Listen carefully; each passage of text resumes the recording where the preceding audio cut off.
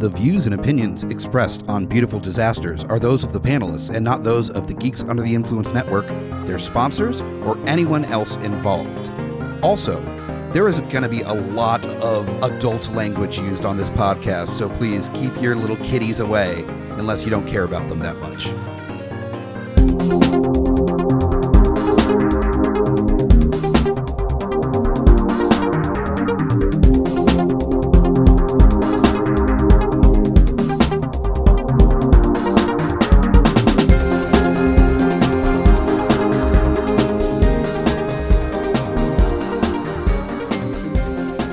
Welcome back to Beautiful Disasters. Schlocktober is upon us. And this is another episode of A Die for Dead Formats that I run with my very good brother from another mother. Jesse, how you doing, man? I'm all right. I am, of course, the Groots. And we, like I said, we cheated a little bit because we were lined up as the die roll happened last time we did one to do a movie called Sex Machine. Some cheesy ass 80s flick that never made it past VHS. However, being Schlocktober, we decided again to cheat, and one of the other films on the list is a movie called The Runestone, which never made it past VHS and Laserdisc. I happen to have the Laserdisc in glorious widescreen. Amazing. Yeah. It really did the movie justice. It really, no, it made all the difference. No. I don't think it would have mattered.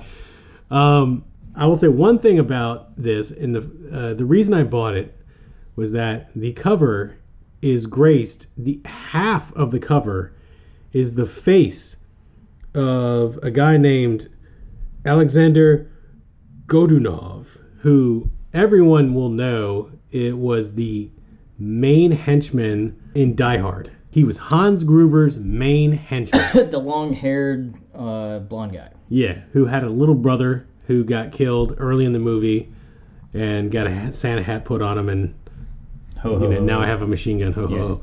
Anyway, he was really mad through that whole movie, but he was like the heavy, the badass, the boss level henchman, okay, of Die Hard. And that's what everybody knows him from. Top billing. The cover of this movie was literally half of his face. And the Runestone, blah, blah, blah. I was like, some kind of a horror movie. I don't know. Buying it. I think I got it for like $2 or $3 in like a bargain bin at Plan 9 or something. Anyway, this ended up on the list because it never made it past old formats. And fuck it, let's just get into this bitch. I mean, for good reason. This movie is utterly forgettable. Yes, it is. I will say that it did something that most horror movies, fantasy movies didn't really do in the really early 90s, which was focused on Norse mythology. So they tried to make a sort of a horror movie out of that. Yeah. It didn't exactly work. Ragnarok did come up at some point in conversation in this movie. I mean, I don't think they mentioned Thor once or Odin, but it was all about Tyr. Yeah, Tyr and Fenrir. And yeah. So, all right. As we start this thing, we have a sequence, and this happens basically the first half of the movie, the only time you see the dude from the cover, who is the clockmaker. You see him in a shop with a bunch of clocks, and weird stuff's happening, and there's some little kid. You don't know who the fuck the kid is. And you never know. And just weird stuff's happening. And then suddenly we're in Western Pennsylvania, and one of our other main characters basically is a collector who is also interested in archaeological artifacts, and in some kind of a fucking mine situation he finds this... I thought he was an archaeologist. Kind of, but he was also a collector because he was tied to that art world shit. He was right? more like, Heinrich Schliemann, where he was like a half-assed archaeologist and just basically interested in taking the artifacts and then, Yeah. putting them on display. He was like the anti-Indiana Jones. Like, he didn't want to give it to a museum. He wanted to keep that shit. In any case, he finds this stone structure has like a symbol. They call it the rune stone. Anyway, finds it. And then we get introduced very quickly. By the way, there's a lot of fucking characters in this movie. For no goddamn good reason. Way too many characters. Way too many characters. And we meet his ex, who is played by Joan Severance. And she's talking to, like, her boyfriend, I guess, who's an actual archaeologist. Yeah. And he's, like, an expert. And by the way, everybody in this movie, for the most part, are all mostly, like, TV or B-movie, C-grade, straight-to-video sort of actors. Like we already said, the Die Hard guy, main dude, what's his name? Mitchell Lawrence. Yep. He's not... I wouldn't say he's the main dude. He's the main villain, I guess. Yeah. He becomes like, the main villain. Yeah. I remember him a little bit from like Stepfather 2, and then I guess he was in Sinjanor, but he was in Night Court, and he was in that movie with the 90210 guy that Cold-Blooded, the Cosmo. Oh yeah. No, I thought that was movie. No, that's the other guy. That was Captain Fanducci. Oh no, that's right. Yeah. I got confused there. He's right. He's both our favorite character. We're gonna get to him. We'll get to him. Joan Severance, who's like kind of like the ex love interest and whatever.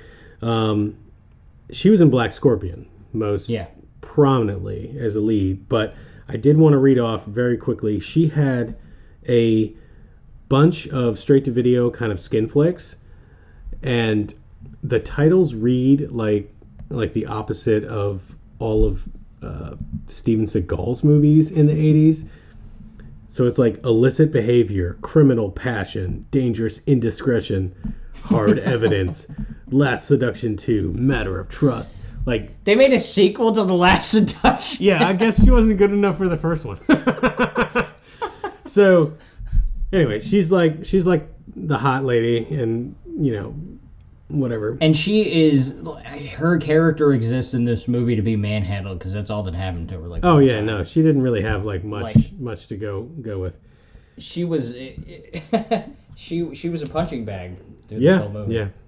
So we get introduced to her and her archaeological dude, who Sam, I guess is his name, was played by Tim Ryan. His entire like filmography is all just like TV roles in this movie, basically. So, whatever. However, we end up in a scene shortly thereafter where Martin has transported this rune stone that he found to his modern, like,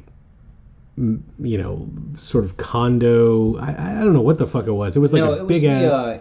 It was the like an institute or something. No, it was the like the art house, or like it was like a museum that it's like museum slash like art gallery, collector's lair or whatever. Yeah, wherever he kept all his shit. And I mean, obviously he was rich enough that he had like security guards and like people to like restore stuff and look after it. Anyway, we quickly find out that like there's a dead dude in an elevator that apparently has died from something related to this artifact. And then this movie kind of jumps all around, so it's not going to make a whole lot of sense. And then we meet the old dude with the young grandnephew or whatever it is. The old dude is his name is Lars Hagstrom.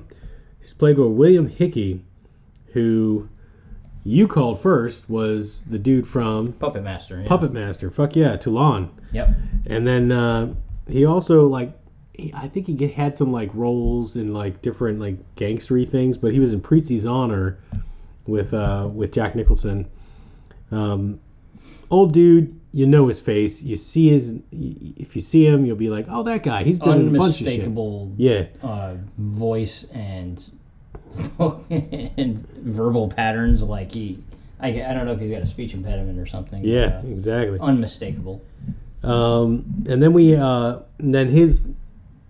the youngest cast member, he's got to be like what? Supposed to be like 16, 17 in the movie, maybe. I don't even know if that was even something like that. Anyway, I thought he was in his 20s. I mean, his name is Jacob. He might have been in his 20s. Is played by Chris Young.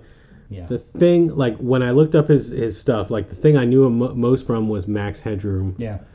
He was the young kid in that. He was in PCU in The Great Outdoors. He was one of the kids. That's right. He was PCU. That was Yeah, and I guess he was also in Warlock, the Armageddon. the sequel. Yeah, Oh man, I don't even remember. I've seen it, but I don't remember. Warlock was great, but like the rest of Yeah. them were like, oh No. But yeah, anyway, they're basically they're talking about, I don't know, weird shit, prophecy and stuff. Like the old dude is It's his grandfather is talking to his uncle. William Yeah. Hickey is his uncle. Yeah. And like his grandfather. And they're talking about stuff, and he's being a typical rebellious, like, teen or tween or something, and, not driving with anything they're talking about. Doesn't believe in all the weird, mysterious stuff that we have no idea what they're talking about at this point in the movie anyway. right, exactly. So then we hard cut. By the way, all the scenes are pretty much hard cut. Yep. We hard cut to the coolest fucking party I've ever wanted to go to, which is now it seems cool in the opening shots because it's basically, it looks like a art gallery where people get to take sledgehammers to walls and just fuck it up. Yep. And I'm like, that's Interactive awesome. performance art. Like, That's awesome. And then we start hearing all the different guests talking. oh my god. And it's the most vapid, aristocratic bullshit. I feel like the screenwriter was trying to satirize the art house community. Like, Oh yeah, no, definitely, like hard. and that's good because later we get some real good payback on that. But it was a cool ass scene just to see like this weird ass thing, and the head honcho of this particular gallery shindig is like this sleazy art dude with crazy earrings going on, and he's obviously like the most like Heather of all of them. Yeah, he's like he is a caricature of like art studio, art gallery owners.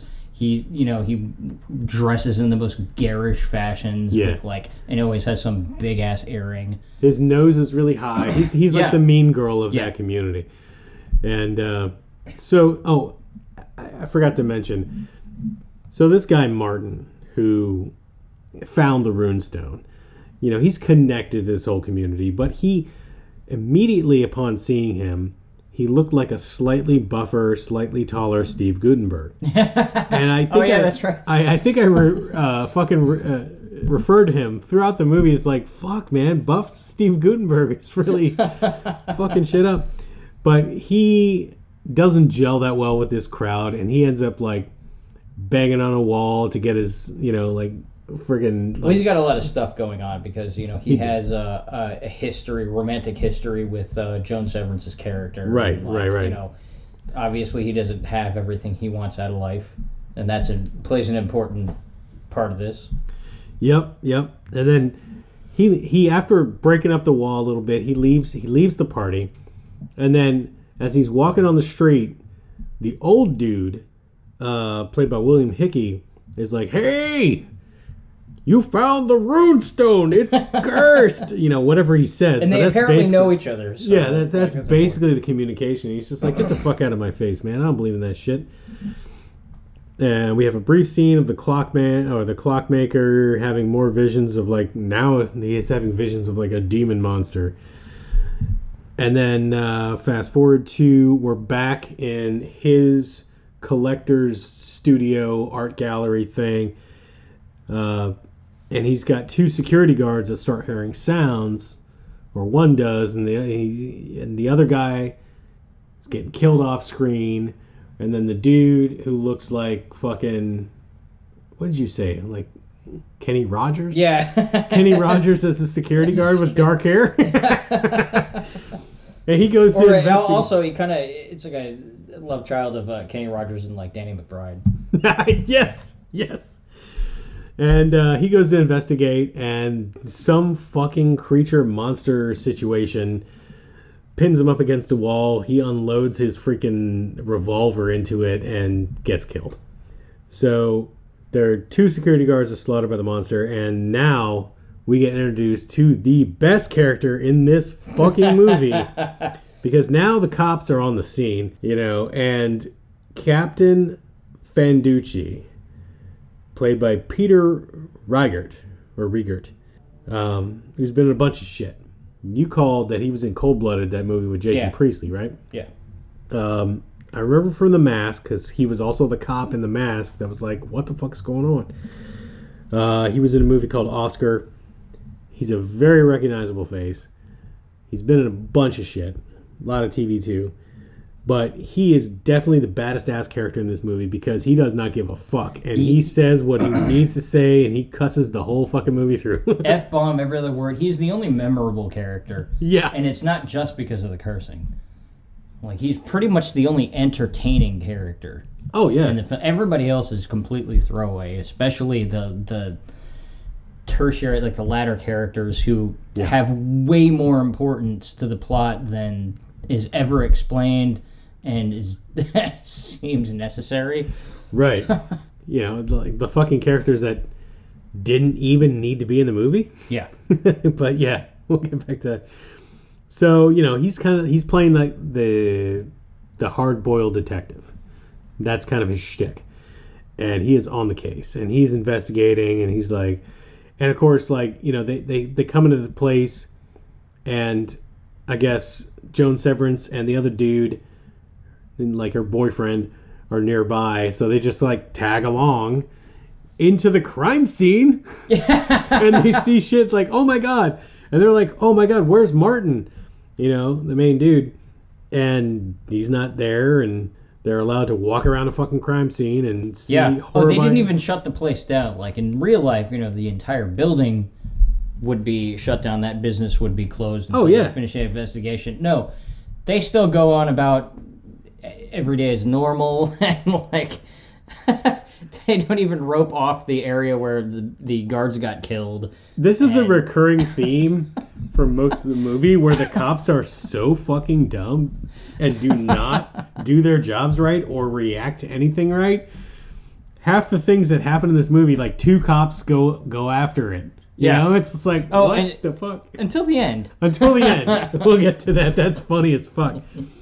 And then we have a brief introduction to a minor character, but I have to mention the fucking chief cop.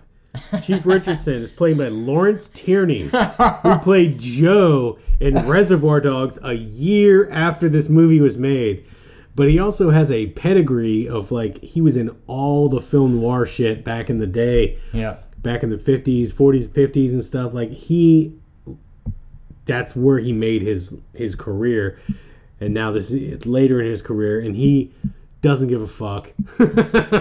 You can tell. But he's having fun. Just being like, this shit ain't real, fuck you. No. Jesus Christ. What was his theory? It was a guy running around in a bulletproof dog suit. That was his hypothesis. Yeah. Like, you're a real cop there, dude. You're a real detective. Hey, I live in the real world. It couldn't be a fucking werewolf. Some shit. Bulletproof dog suit. Okay. Oh, he's from New York. He's a hard-boiled New York cop. He's seen the shit. Oh my god, man.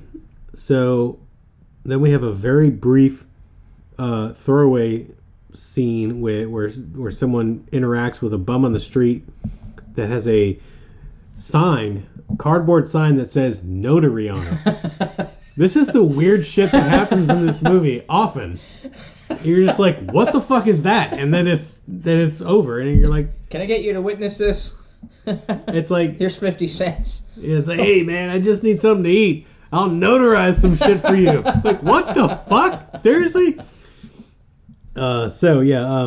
After a while, I guess, Martin shows up. He's been missing ever since this whole debacle happened. He shows back up at Joan Severance's place and basically starts like roughing her up. Like, hey, Well, her and her boyfriend are there. They're both there, and Yeah, he comes in and talks about wanting the painting that of him. That she right, made the him. painting. But he's coming. He's like getting physical with her, and the boyfriend's somewhere else in the back. She starts yelling for him because he's like Yeah. getting handsy. And the dude's basically like, I want you. You're gonna be mine. I want you back. You're gonna be mine. I was like, I think there was a Guns N' Roses song about that. And so he starts. He beats the shit out of the boyfriend. Right? Yeah. Starts roughing her up. Yep. And then he just leaves the painting. He leaves the painting. He says some bullshit like, I'm gonna leave the painting with you, so you can remember me or something. Some Shit like that. I was like, what the fuck? So that takes Marla, Joan Severance, to go to see the old dude, Lars Hagstrom, William Hickey. How did we get to that point? How did they find out about him? And like, there was something in there, but I just don't recall. I don't know. There's no real logic. No, the it's stepping not. Stones and the breadcrumbs. Everything kind of goes across, and like the throwaway scenes in this movie, like, and some of the like imagery and symbolism really come across as like someone wanted to make like an artsy horror film, but just didn't really know how to make that congeal. So it doesn't. It's just most of it just doesn't work. But yeah, they go to see the old dude who had the prophecy, and he explains. Let's see here. So the Vikings brought the rune stone to the New World to offload it because it was cursed and evil. Yeah. And they were going to leave it there, right? And he had some good lines here. And he's like, every dogma has its day. And it's good to be on a one-on-one basis with evil. No, it's good to be on a first-name basis with evil. Or, something like that. Yeah. He also explains that he was a member of the Watchmen, which is basically the Die Hard villains. Yeah, the clockmaker. His group is called the Watchmen, and they're I guess obviously their job is to watch for this kind of stuff. Yeah, and fight it. So during their visit, God damn it, this movie had to do it. He had a faithful dog, like a German Shepherd. It gets killed, thankfully off screen, and the old dude finds it, and then it like mauls the old dude. Yeah. And then it starts coming back down to his apartment where they were, and the monster's chasing Joan Severance, and she gets down out of the building and starts running across a park, and it fucking just like stops to kill a bum. Like this monster stops to kill a bum. She gets scared by the bum because she bumps into him, and then she runs off, and then he's just like a wino. He's just like a wino. Like, what are you doing? Dirt kills the bum, and then she runs like under like one of those little like in the park or whatever, one of those little tunnels that goes under something else. And there's like these punk like rapists. Yeah. These punk rapists. And she's just like, oh my god. And they're like basically accosting She's trying her. to warn them there's something coming. There's and they're something like, coming. My buddy's coming. We're all three of us are gonna run a train on you or something. Yeah, something like that. And they get fucking murdered the fuck. It's just like, just straight up like, burp, done. And then, oh my god. Then we have, this is probably my favorite sequence of the movie. Where, following the events that we just talked about, Yeah. we have a sequence that intersperses different characters doing things, where we have Captain Fanducci investigating, snooping for clues.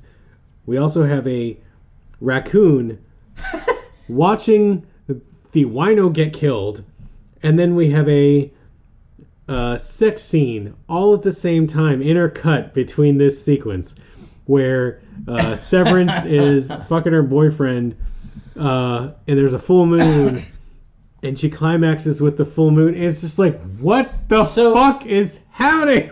That sequence was fucking genius. That was hilarious. So you had the image of the full moon, and then you had the silhouette of the beast's claw passing in front of it, like Elliot and E.T. Yes. And then, which immediately transmogrifies into the silhouette of Joan Severance, like climaxing. Climax silhouette, yeah. It was the ET moment, yeah. This was like the I'm gonna win an Academy Award for cinematography for this sequence. It was utterly ridiculous. Absolutely. We had another interspersed scene with the Clockman seeing eyes and claws and saying his first line, Fenrir. And then you feel like, oh, maybe he's going to do something in this movie. Instead of just being like some dude in a freaking like clock repair shop somewhere being weird. So, yeah, the grandson, grandnephew knows something. He's that kid has also he's been having dreams his whole life. Yes, yeah, he has been, yeah. And he's at his, because his grandfather also got fucked up. We don't know what happened to the grandfather. That's the thing. Was he attacked? It never tells you what actually. Really maybe know. He had a heart attack or something, but he's in the hospital. He's in the hospital. Yeah. I figured completely unnecessary character. Yeah. Why couldn't it just been like William Hickey's character and the kid? Yeah. Not to mention the kid didn't even need to be in the movie either, but like whatever. Yeah. But yeah, he's there with, and Severance is there talking to him, basically like, you know something, don't you? And he starts saying something, and he tells like a little bit of a story. When he turns around, she's fucking gone. She fucking turns into Batman. But there's no... Why did you just leave when he was in mid-sentence? You were asking him for information, and he finally decides to give it to you, and suddenly you disappear. What person does that? What was the motive behind that? No. And then in the next scene, he's following her, and they're like... Right. With her boy... I think it was with her boyfriend. He was there. Yeah. Like, none of this makes any sense.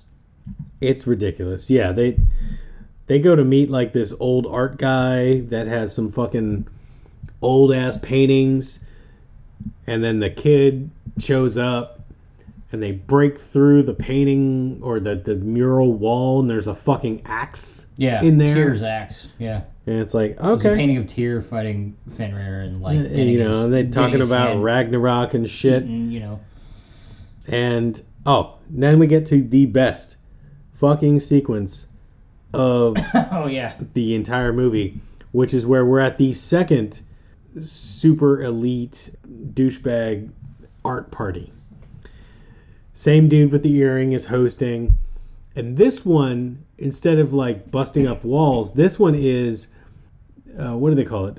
Fucking art installations with live action actors doing things. So there's mundane things. They're all doing like housework and stuff. stuff. Exactly. Yeah. So like the main one is like there's like a woman ironing on the ironing board behind a plate of glass, like in this setup, like sort of set scene. There's a dude sitting on a sofa watching Godzilla. Yeah, exactly. Like old Godzilla movies, like. And then you have like behind the glass, you have all these like aristocratic, like, high society art people, just like, oh my, it's so beautifully ordinary, and just saying awful. I can't decide if I like it. I like it. I wish I could buy it, but I can't. And it's like fucking bullshit. And guess what? the fucking monster that has been ravaging, like killing lots of people, shows up to the new art party. Shows up, kills some dude in the bathroom or something, and then it shows up in the art installation with the girl that's ironing, and creeps up, and she starts getting freaked the fuck out, and they're like, "Oh, what? This one's getting really good," and they think it's a fucking show, and it like mauls this bitch, and then it like breaks through the glass and starts killing all the art people. That was the greatest sequence of the movie. It was pretty damn fantastic. I mean, he murders almost all of them. Oh my god, dude. That was great. And big ass massacre there. Lots of motherfuckers die. And then, of course, Fanducci shows up. Fanducci shows up with one dude. Yeah. Yeah. And suddenly there's a smoke machine. There's a bunch of freaking fog on the ground, which, like, where did that come from? Yeah, right? Oh, God. He shows up with one dude, one other cop, and they're like, all right, we're going to go investigate. Like, the fuck? And there's a pretty decent epic fight between Fanducci and the monster. Monster, like, kind of gores him on the face, which ends up being a scratch, and he ends up, like, falling off the roof to escape the monster, but he, like, catches a flagpole or some shit, whatever, awning or something. Didn't they have, like, a chase scene across the rooftops, and he was doing like parkour? Yeah, he did like a chase scene, and then they were like, "Oh shit!" And then he ran back. They ran back to the other. Yeah, and then he like, "Oh, I got to get off this fucking roof." So he doesn't die, which is awesome because he's the best character. And then we get all right. So the cop body count gets crazy because he calls in backup, and other cops show up. And I think there's a at one point the monster kills a cop and takes its hat. Yeah, kills a cop in a car. In a car. Yeah, and takes his cop hat and puts it on. And then when his partner comes back. Yeah, he's like, "Hey, how you doing?" "Oh shit!" And he's dead. He puts the fucking hat. Seeing this big werewolf motherfucker with a cop hat on, I'm like, "Oh my god, I've seen this movie before." So there's a big standoff in this apartment, and it gets to the point where like the monster's there, and they start shooting him, and one or two guys get killed, and then they just start shooting him a lot, like crazy a lot. Fanducci's got like a fucking like MAC-10, and he's just like, nah. Yeah. Wait, like where the fuck did he get a MAC-10 from? Like, obviously, they armed themselves. Like, they finally called some backup with some fucking firepower. One dude's got a shotgun. He's just unloading. And he's just, like, dropping magazines out of the MAC-10, reloading, just like, nerd. Eventually, the monster jumps out the window like, oh, I've had enough. I think that was my favorite sequence of the movie, actually. Mine was where, like, Fanducci's shooting it, and the cop with the shotgun, he tells him to take off. He's like, I guess he wants to, he doesn't want any more cops to die. So he tells the shotgun cop to take off. So the shotgun cop exits frame, right?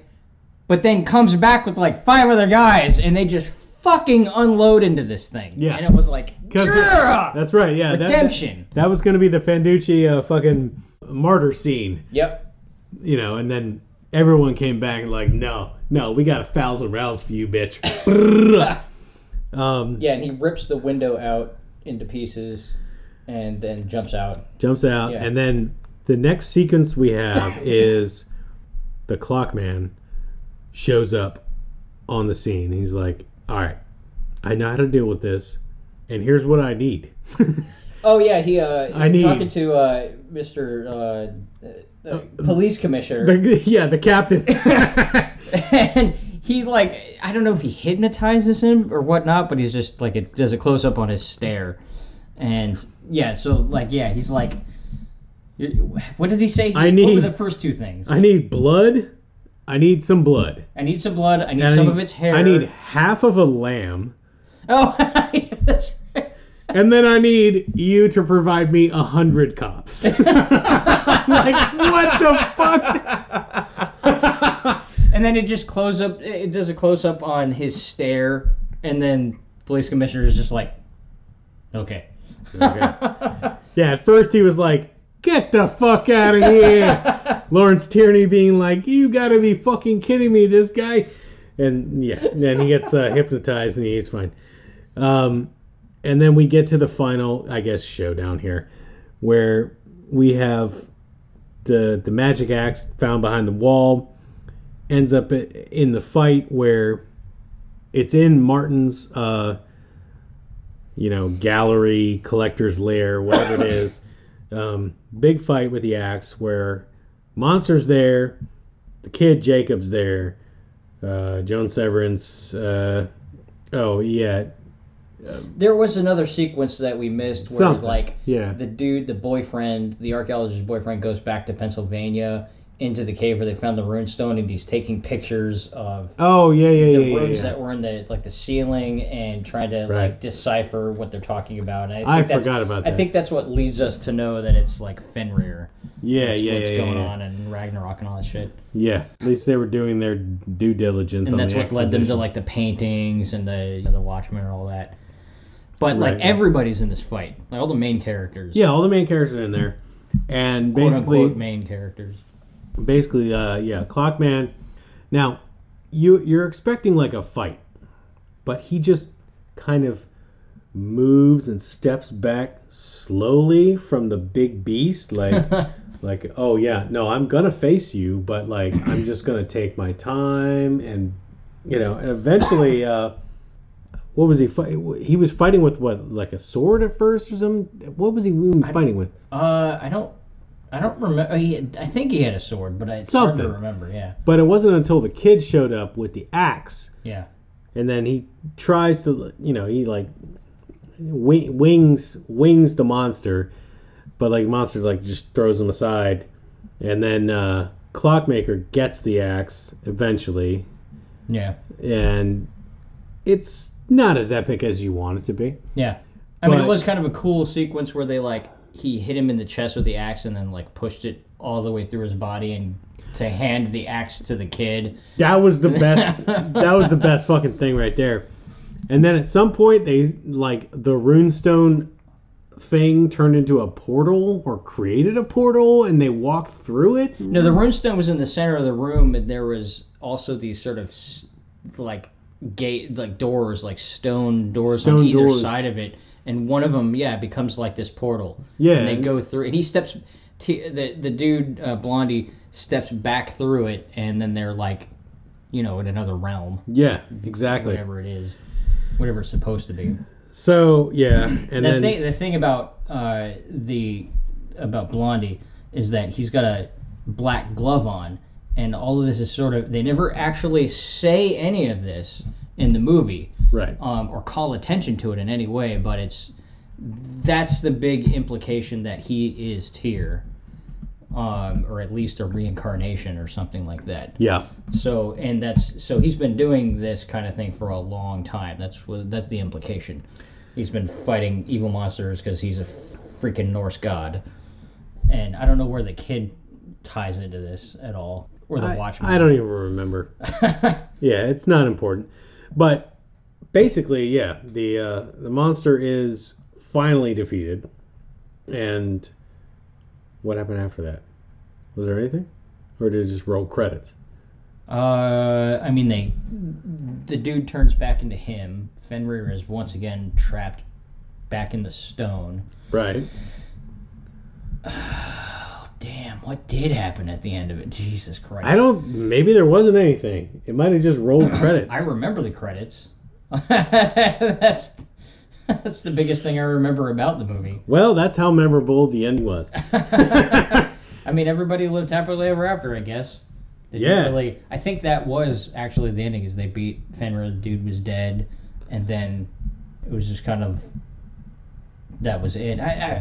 Maybe there was a scene after with Fanducci, because Maybe.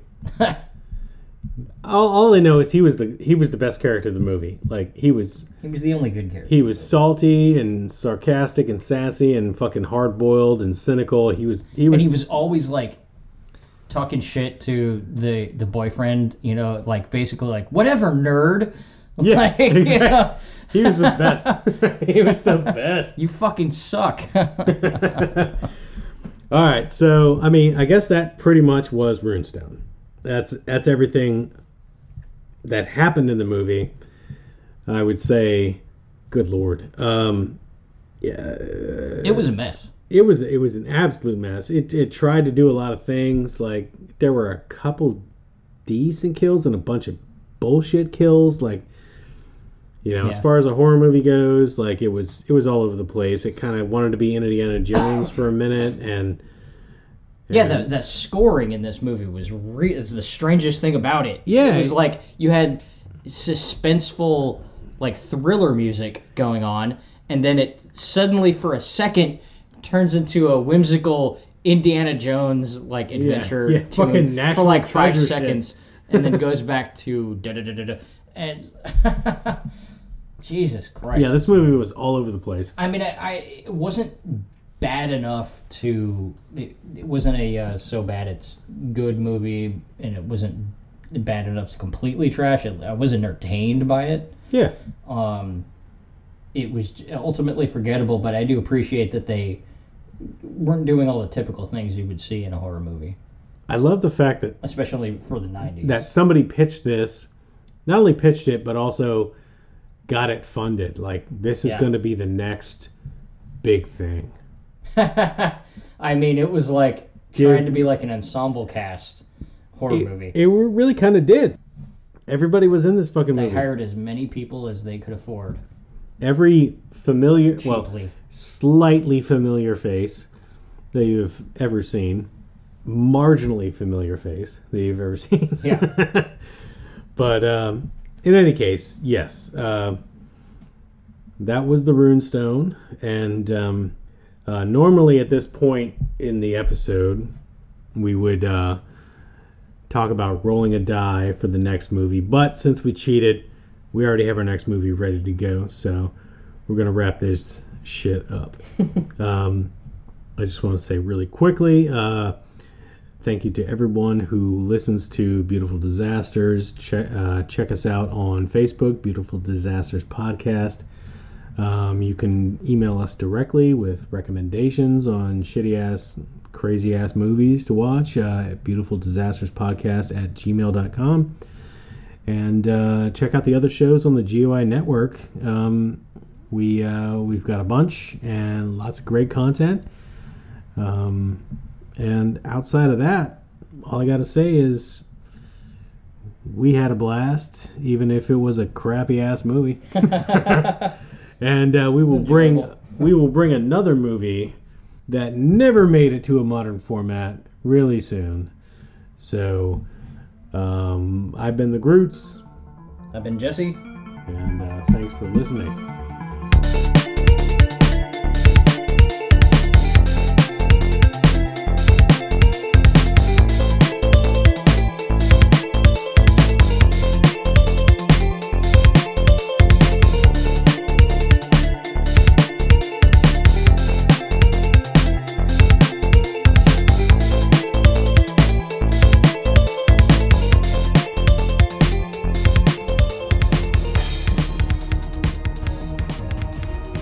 Coming straight from the mouths of madness, I'm Lowdown. I'm F.U. Hunter. Do you love horror? We fucking do. So this is a podcast dedicated to all things in cinematic horror. We're talking movies, television, composers, special effects artists. We're gonna fucking cover it. So if you love horror, embrace the madness.